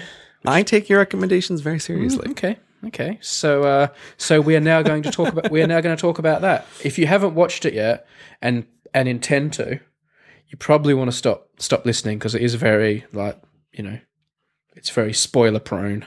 This is the example of something that is nonfiction, but that I think definitely you can classify as having spoilers. Okay. So I think it's actually interesting. Netflix did a promotion where they put the first episode up on YouTube, which I think is interesting, an interesting move. I'll try to find that link and I'll put it in the show notes. So if you want to just watch the first episode, you can see it for free on YouTube without having a Netflix account, and you can just check it out and see if you're interested. So you don't have to commit yourself to watching all 10 episodes, I think, 8 episodes. 8 or 10 or something, yeah, something like that. That's a good idea, actually, because at the end of that first episode, I imagine, would make one quite interested in engaging with what may come next. So it's a perfect example of why I don't like to know anything. I just like to go into it cold, because the ending of that first episode is quite the gut punch when you don't know what's coming. Yeah, it was the same for me. I knew nothing going into this. Spoilers coming up. So do you want to give us the thumbnail overview for people who are continuing to listen without having watched it? What is Making a Murderer about? Making a Murderer is the story of a guy called Stephen Avery who lives in Wisconsin. He is jailed for a rape. He spends many, many years in jail. How many was it? It was like some ridiculous number. It's 18 years. 18 years in jail. And then it turns out he was innocent of the crime. He's released. He sues the local police, who do not hold this man in very high regard. And a very short time later, he is accused and charged with the murder of a young woman called Teresa Holbach. And he claims he's been set up by the police because they're out to get him again. The police say that's ridiculous, and he committed the murder. His nephew, who's a young man named Brendan Dassey, is then also co-charged with the murder. It's claimed they together murdered this woman. And the series over 8 episodes basically, first of all, deals with the investigation and then the trial of these two men to find out, did they or didn't they do it? I think it would be fair to say that this film has been made in a very sympathetic way with Stephen Avery, the accused. The filmmakers certainly leave you thinking most of the time that, boy, this seems like maybe there's something dodgy going on here and there's a bit of a travesty of justice. I would go so far as to say my instinct was that it was biased, because it was sometimes it's so jaw-dropping how biased it seems and how much he seems to have been set up that I'm thinking, this can't be real. They must be leaving loads of stuff out. They have since been accused of leaving loads of stuff out. But whether that's the case or not, I don't know. Yeah, well, this is also just like with Guns, Germs, and Steel. You're always going to have to leave stuff out. You can't talk about everything in the world. Yeah. And so even doing a 10-episode documentary about a single murder trial, guess what? Unless you are just showing everybody everything that happened every minute of every day in the actual trial, you have to leave stuff out. And after I finished watching this, I did try to dig around a little bit and to see, like, what did the police department say about the things that had been left out in the trial. And, I will agree with you that the documentary is very sympathetic to Stephen A. Avery. Perhaps to a degree that almost does a disservice to itself. Like it's very much on his side. Yeah. But I did try to look into it just a little bit, and at least from what I could see from the police departments, where they were saying, oh, the documentary makers left out, these key things. And I looked at them, I thought, I'm not impressed by that list. Yeah, none of them are like a big smoking gun, are they? None of the things the police have said since have made you think, oh, well, if I knew that, of course he was guilty. Like there's a few bitty things that do implicate him more, but nothing like sensational. Yeah, and everything that, as a professional video maker, I feel like, yeah, obviously you'd cut that. Like, don't mention it. It doesn't have any relevant. It doesn't matter. Like, it totally makes sense not to include every single piece of evidence. So, like, the police department has come up with nothing from my perspective that I find like, oh, wow, that's amazing. I wouldn't go so far as to say nothing, but I would say nothing sensational. But there are a few things I think could have been slotted into 8 hours of television without slowing things down too much. But yeah, but everybody always thinks that, right? Like everybody wants their additional thing included. But well, I'm not. I think I'm quite impartial. But you are impartial, Brady. But Brady the impartial. I did like the series. I felt like it was a really good use of my time. Yeah, I have to say, I really recommend it. I liked it quite a lot. The thing is, just like with Serial, I have a hard time with these real crime things in no small part because I have a hell of a time keeping everybody straight. Like all of the humans involved and their relation to each other and like who knew what when. This doesn't fit very naturally into my brain. And I think that for someone like me who has a hard time following some of those details, it did a very good job of trying to constantly remind you who everybody is, what is their relationship to each other, like showing the org chart of the police constantly up on the screen and highlighting this person spoke to that person, when was this and that. So I have to say, I think it was very, very well made for a topic where even if it was just 10% worse, I would have been 50% more lost. Like they did a good job holding it together, for me anyway. So I really liked it. I have to say I liked it much more than I thought I would. As always with these things, you sort of binge watch it all in a row yesterday. Yeah. So I also like all of the episodes like blur together a little bit. But I also think if I had watched this over any length of time, I wouldn't have had a prayer of holding it all together in my head. So aside from finding it sort of entertaining and engaging, did you come away with any kind of new thoughts about criminal justice system and things like that? No, I mostly just found this man's false imprisonment like quite entertaining for me. Look, I don't know what you want me to say, but like in some ways, this is the kind of thing that just reaffirms many of my thoughts about the criminal justice system. Yeah,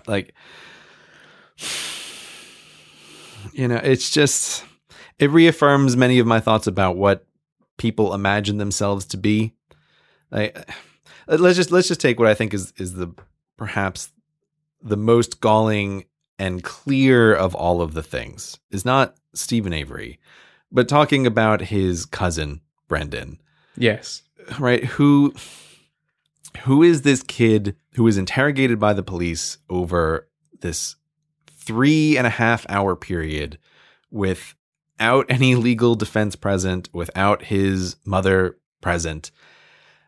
And from my perspective, and I think if you see the video, most people would agree, is basically like not exactly bullied, but just tricked into a false confession.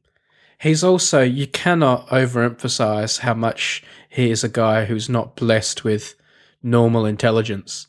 Yeah. So it's certainly probably the most jaw-dropping part of the whole series, isn't it? The way, and how he's thrown to the lion by his defense lawyer as well. Like at times his first defense lawyer actually conspires against him to have this done to him as well, which is even more amazing. Yeah. I mean, but again, even ignoring what seems just like criminal negligence on the part of his own lawyer, people will say things like, "Oh, but if they were innocent, why would this person give a false confession?" People just imagine themselves in ideal circumstances always. And so people think, "Oh, we're having a dinner conversation here while I'm comfortable and having a glass of wine." I say, "Oh, I would never give a false confession." It's like, okay, right. But let's actually put you in a high pressure situation. And the tapes of the police interviews are just brutal when you hear the police just constantly saying the same things over and over again, like, "Tell us why you killed her, tell us why you killed her," or like building it up piece by piece. "Are you sure you didn't go to his house? Are you sure you didn't go to his house?" And people overestimate their own ability to withstand that kind of thing. I don't know, Gray. I don't 100% agree with you there. I think what was done to him was wrong and like a travesty, and when you watch it, you just can't believe what you're seeing. But he wasn't being like waterboarded or tied up upside down with bamboo shoots under his fingernails. Like, he's sitting in a comfortable chair. He's being asked tough questions, but it is a murder investigation. Yeah, and he does admit to things. And the part of me that, I mean, he should have had a lawyer, and his parents should have been there. And the police were really wrong for that reason. But the part of me that was most amazed is that people will admit to a murder under those circumstances just so they can go home or go back to school. Like that there are people who are that. But this is exactly the unexpected human behavior. Yeah. Everybody likes to think, oh, I wouldn't give a false confession if I was just sitting on a couch. I wouldn't, Gray. Right. Yeah, of course you wouldn't, Brady. Of course. Right. But the thing is, we know that is not the case. Like, we know through science how remarkably easy it is to inject false memories into people. Right. Remarkably easy. Like, this is precisely the point. And I get frustrated when people just imagine that like, oh, an innocent person would never confess. It's like, but we know that that's not the case. We absolutely know that that's not the case. I guess the thing that amazed me was how easy it was to do. But as you said, the kid is not a bright kid, right? I mean, they said his IQ was like 65 or 70. He's a borderline retarded kid. Yeah. And then he admits to the murder and thinks that's great. Now I can go back to school and hand in my homework. Yeah. It's so clear he has no concept really of what's going on. Yeah. I mean, there's a few points where his vocabulary is so limited that it's like he doesn't even know what he's agreeing to. Like, he doesn't know if people are confirming or denying the thing that he is saying, because like, he doesn't know words like confirm or deny. It's just awful to watch. And like, yes, a grown adult like Stephen Avery, right? His cousin. A grown adult is also interviewed under brutal circumstances, and he does not elicit a false confession. So again, as with many things, there is a statistical outcome, right? But you can't say that like no one will ever give a false confession. Oh, no, I'm there. And when I was joking saying I wouldn't do it, I probably would do it if I was being waterboarded and had bamboo shoots under my fingernails. But I bet we could get you to give a false confession under less circumstances than that. Probably for a Kit Kat, a Diet Pepsi. Yeah, exactly. Right. The thing that did I write it down? What did he say? Hold on. Okay, so there was a thing that just broke my heart. So again, it's this. They're talking about Brendan, this kid giving this false confession, and his mom is asking him like, why did he give this confession? And he says, oh, I don't know. And at one point, he says something like, they kept asking me these questions, and I guessed the answers. Yeah. I guessed because that's what I do with my homework. And the thing that broke my heart about that is I have totally done the same kind of false confession tactics with my own students under different circumstances, which is the like, are you sure you're done with this paper? Right? Which is basically saying like something's wrong on this piece of paper. And like this is just what happens in schools of like, do you want to go with option A or option B? This kid who's not a bright kid has almost certainly grown up in an environment where this is what adults are doing just all the time around him. Right? I'm like, we want you to say this thing. We don't want you to say this thing. And like pick up from what I'm putting down, like which way you should go with this kid. And I know I have done that with dumb kids in class where they're saying some stuff and you're just trying to move along. And you're like, what do you think about this option? And they're like, oh, that option sounds great. Like, great. But what the police did was so like, it wasn't even that subtle though. I mean, I can't think of the specific example, but it was almost along the lines of like, to make something up, but to make it similar. Did you cut, what part of her body did you cut? And he would say foot, and they'd go, no. Shin, no. Knee, no. Thigh. And he was like guessing every single part of the body until he would say the one they wanted. And then they'd go, so you did, cut her ear. Right. After he'd named 19 other body parts. Yeah. Like, this is exactly how false confessions get made. Yeah. Right. Is as soon as you get the person to just agree a little bit, like you've planted that seed in their mind, and then like you start going over the whole thing. Like, let's take it from the beginning. So you said you did go to his house, right? You did step inside, you did go here, and now you're saying you did cut her in the knee. Right? And like what happened next? Like, tell us what happened next, and you just keep badgering for some detail, and you get that other detail, and then you start over again and be like, okay, let's go through it and make sure we have the story again. Like, and just for hours and hours and hours of this, people fold in ways that are unexpected.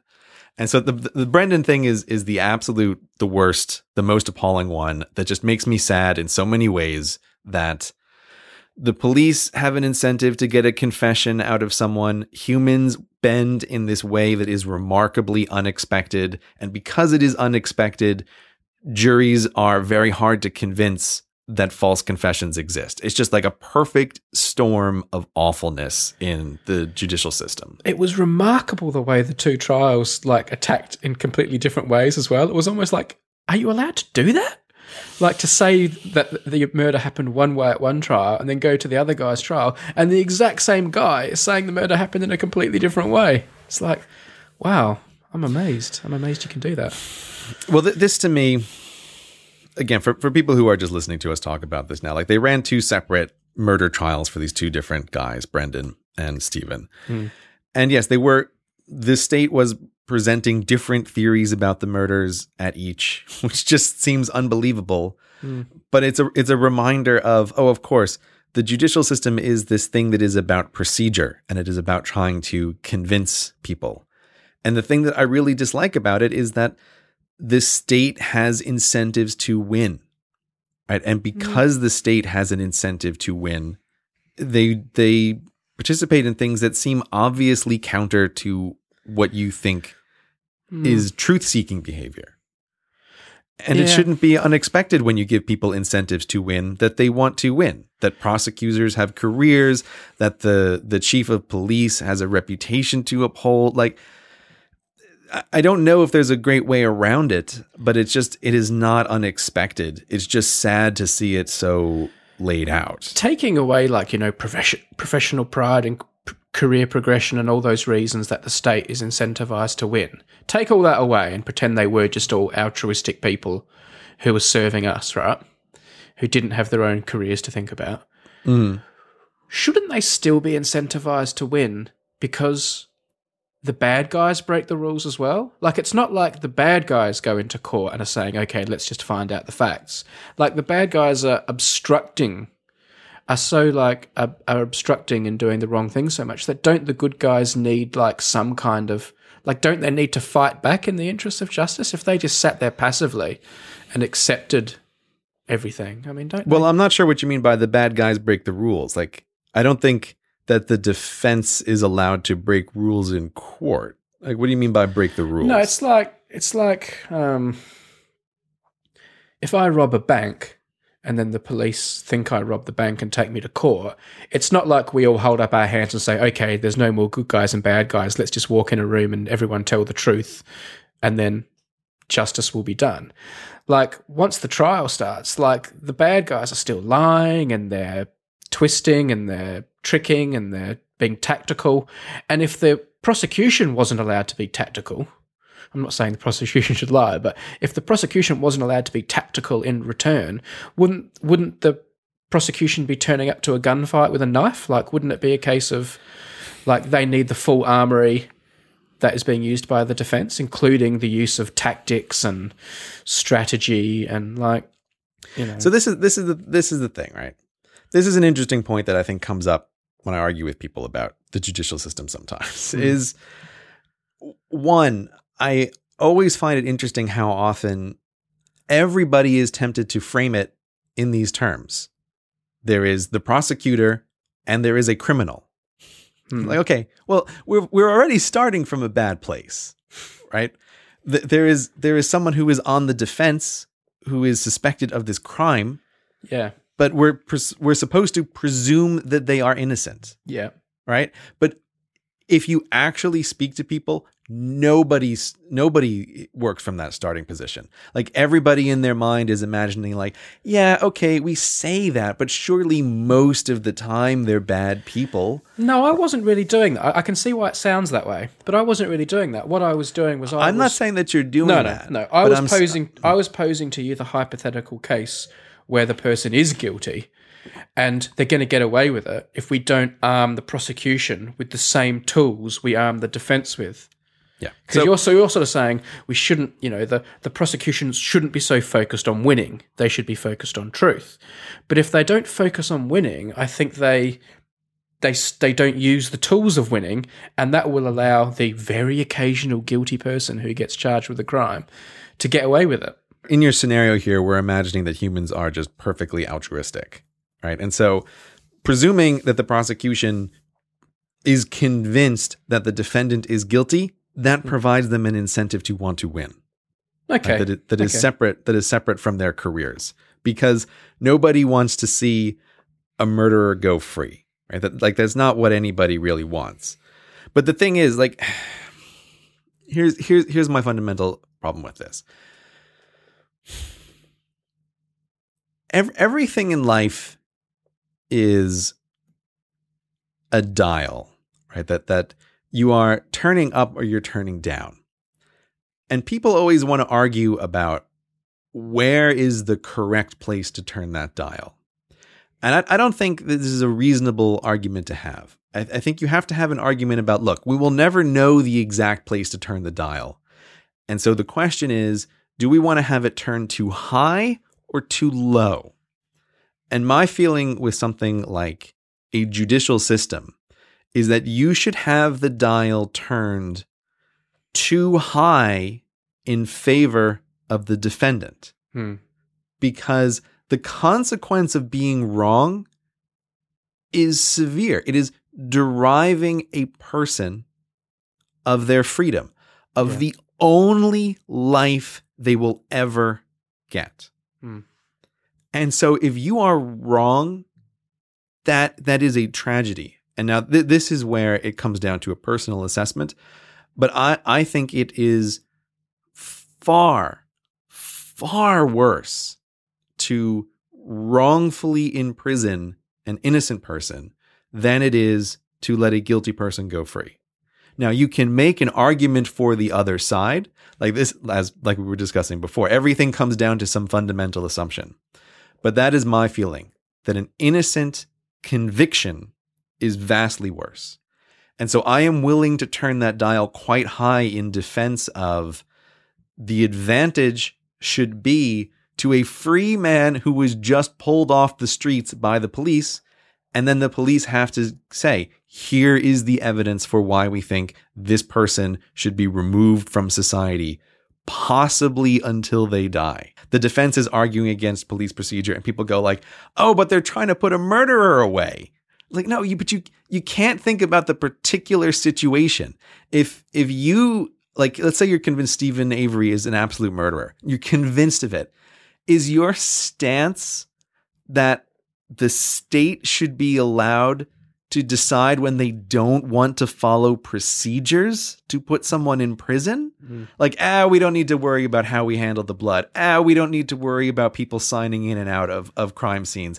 We don't need to worry that people who were banned from being on the crime scene were actually on the crime scene. Like, you can't give the prosecution that kind of power. That's crazy power. And this to me is like with the Stephen A. Avery thing, it's astounding to see how they don't follow the rules. And my feeling is like, man, if I'm sitting on a jury, as we've discussed before, number one, my thought is, well, human testimony is almost worthless, including confessions. So almost anything that anybody says is like, I'm immediately just throwing it out. Like you say you're guilty, Brendan. I don't even care that you say it, right? Because I'm just not interested. What physical evidence do you have? And so the state had all of this physical evidence. They had a key that was found in the house. They had Stephen A. Avery's blood in a car. They found her bones in a pit behind his house. It's like, oh, okay, wow, that's pretty damning physical evidence there, government. Did you follow all of the procedures for collecting this evidence? And then they go, oh no, actually there were some problems collecting it. It's like, okay, well now all of this evidence is garbage and now you have nothing. Like that's my view on it. Like if the state doesn't have to follow the procedures, that's crazy town. That is insanity. It's absolutely insanity.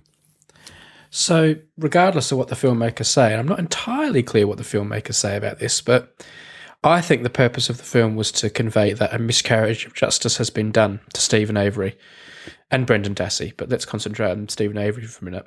And certainly a lot of other people who've watched it feel this way. We see all these petitions to the White House and people saying this needs to be pardoned and whatever. Did it work on you? Do you feel a miscarriage of justice has happened a second time to this man?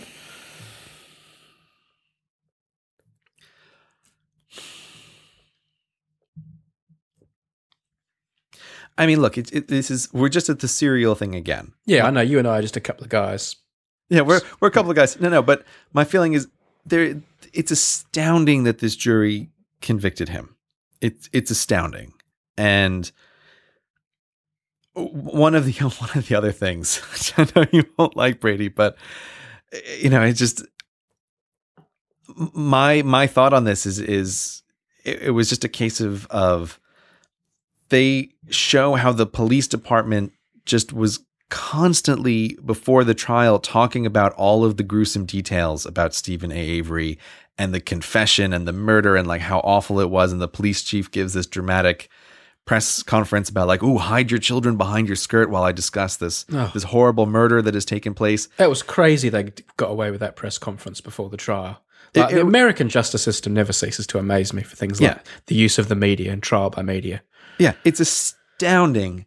And it's just an example of the police and the media together poisoning the minds of everyone who could potentially participate in this jury. Like it's amazing. It's amazing. And speaking of human biases, the way someone first hears something like Stephen A. Avery is a murderer, you almost can't undo a first impression that somebody has. Like it's almost impossible. This is a thing called the backfire effect, which it's astounding. But sometimes, like if someone hears something that is wrong, your very attempt to explain why it's wrong ends up convincing the person even more that their first impression was correct. I agree with you. Like I cannot believe whenever it happens that the media is allowed to just discuss accusations of anyone on any crime. Like I find that amazing. Yeah. Like, because I mean, there's a little bit of just desserts for the police commissioner in this case, where, he was using all of these press conferences to totally just poison the well for Stephen Avery on the jury. And then at the end, like he's talking to some reporter who's gotten text messages that he's sent to people he's worked with. That was the special prosecutor, wasn't it? Yeah. And the reporter is like, "Oh, but if you have there's nothing, if you haven't done anything, you have nothing to worry about, right?" And he says to the reporter, he's like, "Oh, come on, full well as I do that just the accusation will destroy someone." Yeah. It's like, yeah, you bastard, you're exactly right. Yeah. So I don't know. It's just, in addition to what seemed to me, to answer your question, a horrific miscarriage of justice, this also just fit right into a lot of my preconceptions about like, man, the way the media is allowed to report on criminal affairs are awful.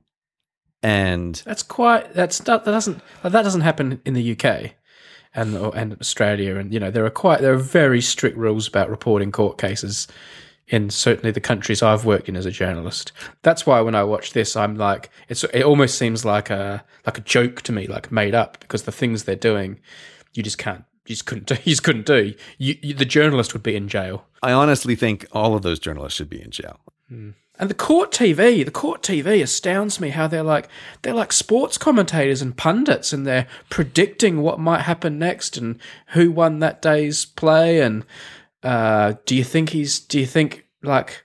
just can't believe it. It's just like sport, isn't it? It's like they're gladiators or something. And that to me just feeds the whole problem of like everybody starts picking sides, and then all of a sudden you have, once again, what humans love to do is they divide themselves into tribes, and then it becomes more about sticking to your side as opposed to any kind of trying to sort out what is really right.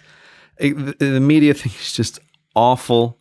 And I mean, it's like, the thing I keep thinking of is there's some kind of horrible cross between like whores and vultures, because the way they flock around every person who's involved in this trial is just despicable. The way they're picking apart the emotional trauma of other people for their own benefit and careers. You still haven't answered my question. What? Do you think he did it? Well, you asked if it was a miscarriage of justice, which I would say yes. Like, there's no way he should have been convicted under those circumstances. Yeah. If I have to put money on the table, I would say no, he didn't do it. Right. much more so than with Serial. I feel like I'm very aware of having watched a thing that is super favorable to this person. But my feeling is no, that this guy didn't do it. He got framed. If that's true, isn't it amazing how audacious the police were to do this? And almost like it's like, how did you think you could get away with that? Well, they did get away with it, but how do you think you could get away with that with all that attention? But part of me thinks it's probably some slight backwater, this Manitowoc County in Wisconsin, and they never realized it was going to become this big famous Netflix series and a big national story. And this is, I mean, I hate to say it, but I think like small towns have particular horrors in them. And this kind of small town, you know, big hats kind of thing, like it's just horrifying. Like it's like, I think it's not surprising that this kind of corruption in the police department can happen. Something to point out though, which I think, I'm not sure how great the show tries to wrap it up with this, but the defense lawyer does make the point, which I think is true, which is that I don't think that anybody in the police department is like, oh man, we can't wait to frame this guy and we're going to get him. I think they are all just horrifically biased against this person. And they all felt like they were moving this along to make sure that they can put him in prison. Right? You know, we haven't spoken about it, but there are very many reasons why the family wasn't liked by the local community. This guy wasn't plucked out of absolutely nowhere. You know, he got into trouble as a kid. So like there's more going on here. But my feeling is that this Teresa girl got murdered by somebody else who took advantage of the situation. See, I think that seems really unlikely, Gray. That seems like... It seems pretty amazing to think I want to murder this. I think I can get away with a murder today because if I dispose of the body in this way at this person's house, this person who the police are already predisposed against is almost certainly going to go down. Like, that seems really implausible to me that a third party did the murder and the third party framed Stephen Avery. I think the most likely scenarios are Avery did it, or someone else did it, and the police found evidence and moved the evidence into a place where it made it more obvious that Stephen Avery did it. Whether or not they thought he did it or not, they moved the evidence like that. I find it very hard to believe that a third party saw, I think I could get away with a murder this week because I could frame Avery, or they did a murder and then thought, now I'll put it on Avery. See, to me, that second scenario seems more unlikely, that the police find her dead and they move her into Stephen they find her dead Avery's and think property? Stephen... They find her dead, they think Stephen Avery did it because that was the last house he was at, and they're thinking, we've got no evidence, we can't make this stick. Like, Avery's clearly done it and he's going to get away with it again. We can't make this stick because... So then they start moving a couple of things. Yeah, but they have to move a lot of things because they have to move her car and they have to move the remnants of her body. Like, moving the car is a big deal. Yeah. Like, did the police find the car up the road? I don't know. That to me seems way harder than... There's a huge celebrity. Like, this is the other thing to be really clear about. He's not just like some guy that the police have had run-ins. He's a huge known person in this area. Like, the family are well known. I don't think it's crazy to think someone would think this is a great place to try to dump the body. Right. And if it's found, they're not going to look too hard. My feeling is somebody else killed her.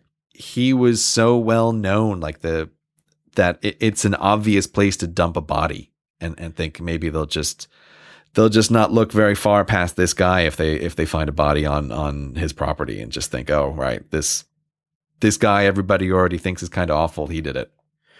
When I watch something like this, like I really like America. I work there all the time. Lots of my friends are Americans, and like Americans, America's a cool place. But when I watch this documentary, I sometimes think, whoa, man, America's weird, only in America, as they say. And you sort of think, that's a crazy place. Do you look at American things like that now? You live in London and have lived here for a long time. Do you watch this do you feel like an outsider when you watch this, or do you watch this and think, my country is a bit weird sometimes? I don't know. I've lived outside of the U.S. long enough that I have a lot of distance from it, and it feels like an other place. But much less than the America thing. This to me just feels much more like a small town kind of place. Right. Like that's what actually feels like the real difference. And it's like small towns, everybody knows everybody else, and like the police department has a blood feud with some family because of a cousin who married into the police department and got into a fight. Yeah, like this is how this whole thing kicks off is like one of the distant Averys who doesn't get along with them marries into the police department. It's like this is the problem with small places. It's like they're incestuous in this way. It's like everybody's connected to everybody else. And that can be great when things go well, but it can be terrible when things go wrong. This to me is the flip side, like the dark side of a small community. And that's what I view as the real difference. I don't feel like, oh, it's America. It's more just like, oh God, it's a small town. And these are all the things that are creepy and weird about small towns. And so that's how I feel about this. I remember really early on getting really excited, though, because quite early in the show they mentioned Sheboygan. Oh, yeah. I'd never heard of Sheboygan until during our postcard count. When one of the first postcards you pulled out was from Sheboygan, Wisconsin. And I remember you made a little joke about it. Right. And I was like, oh, I never heard of that place. That's quite funny. And then really early on, Sheboygan came up. And I'm like, oh, I know where Sheboygan is. Oh, you look at you, big man on campus. I'm sure there's some name for the effect where you've never heard of a word or a place before, and then it starts popping up a few times that you'll know. There is. There's totally a word for that. Yeah. Well, I got that. There you go. All right. Making a Murderer. Quite a clever name for the show, isn't it? Because what does Making a Murderer mean? That was a good name, wasn't it? Like, is it just like making, like the police make someone for the crime, or did they make a murderer out of him by how he was treated earlier, or did they make him into a murderer with fake evidence? It's got lots of meanings, that title, hasn't it? Yeah. They're manufacturing a murderer. That's the title.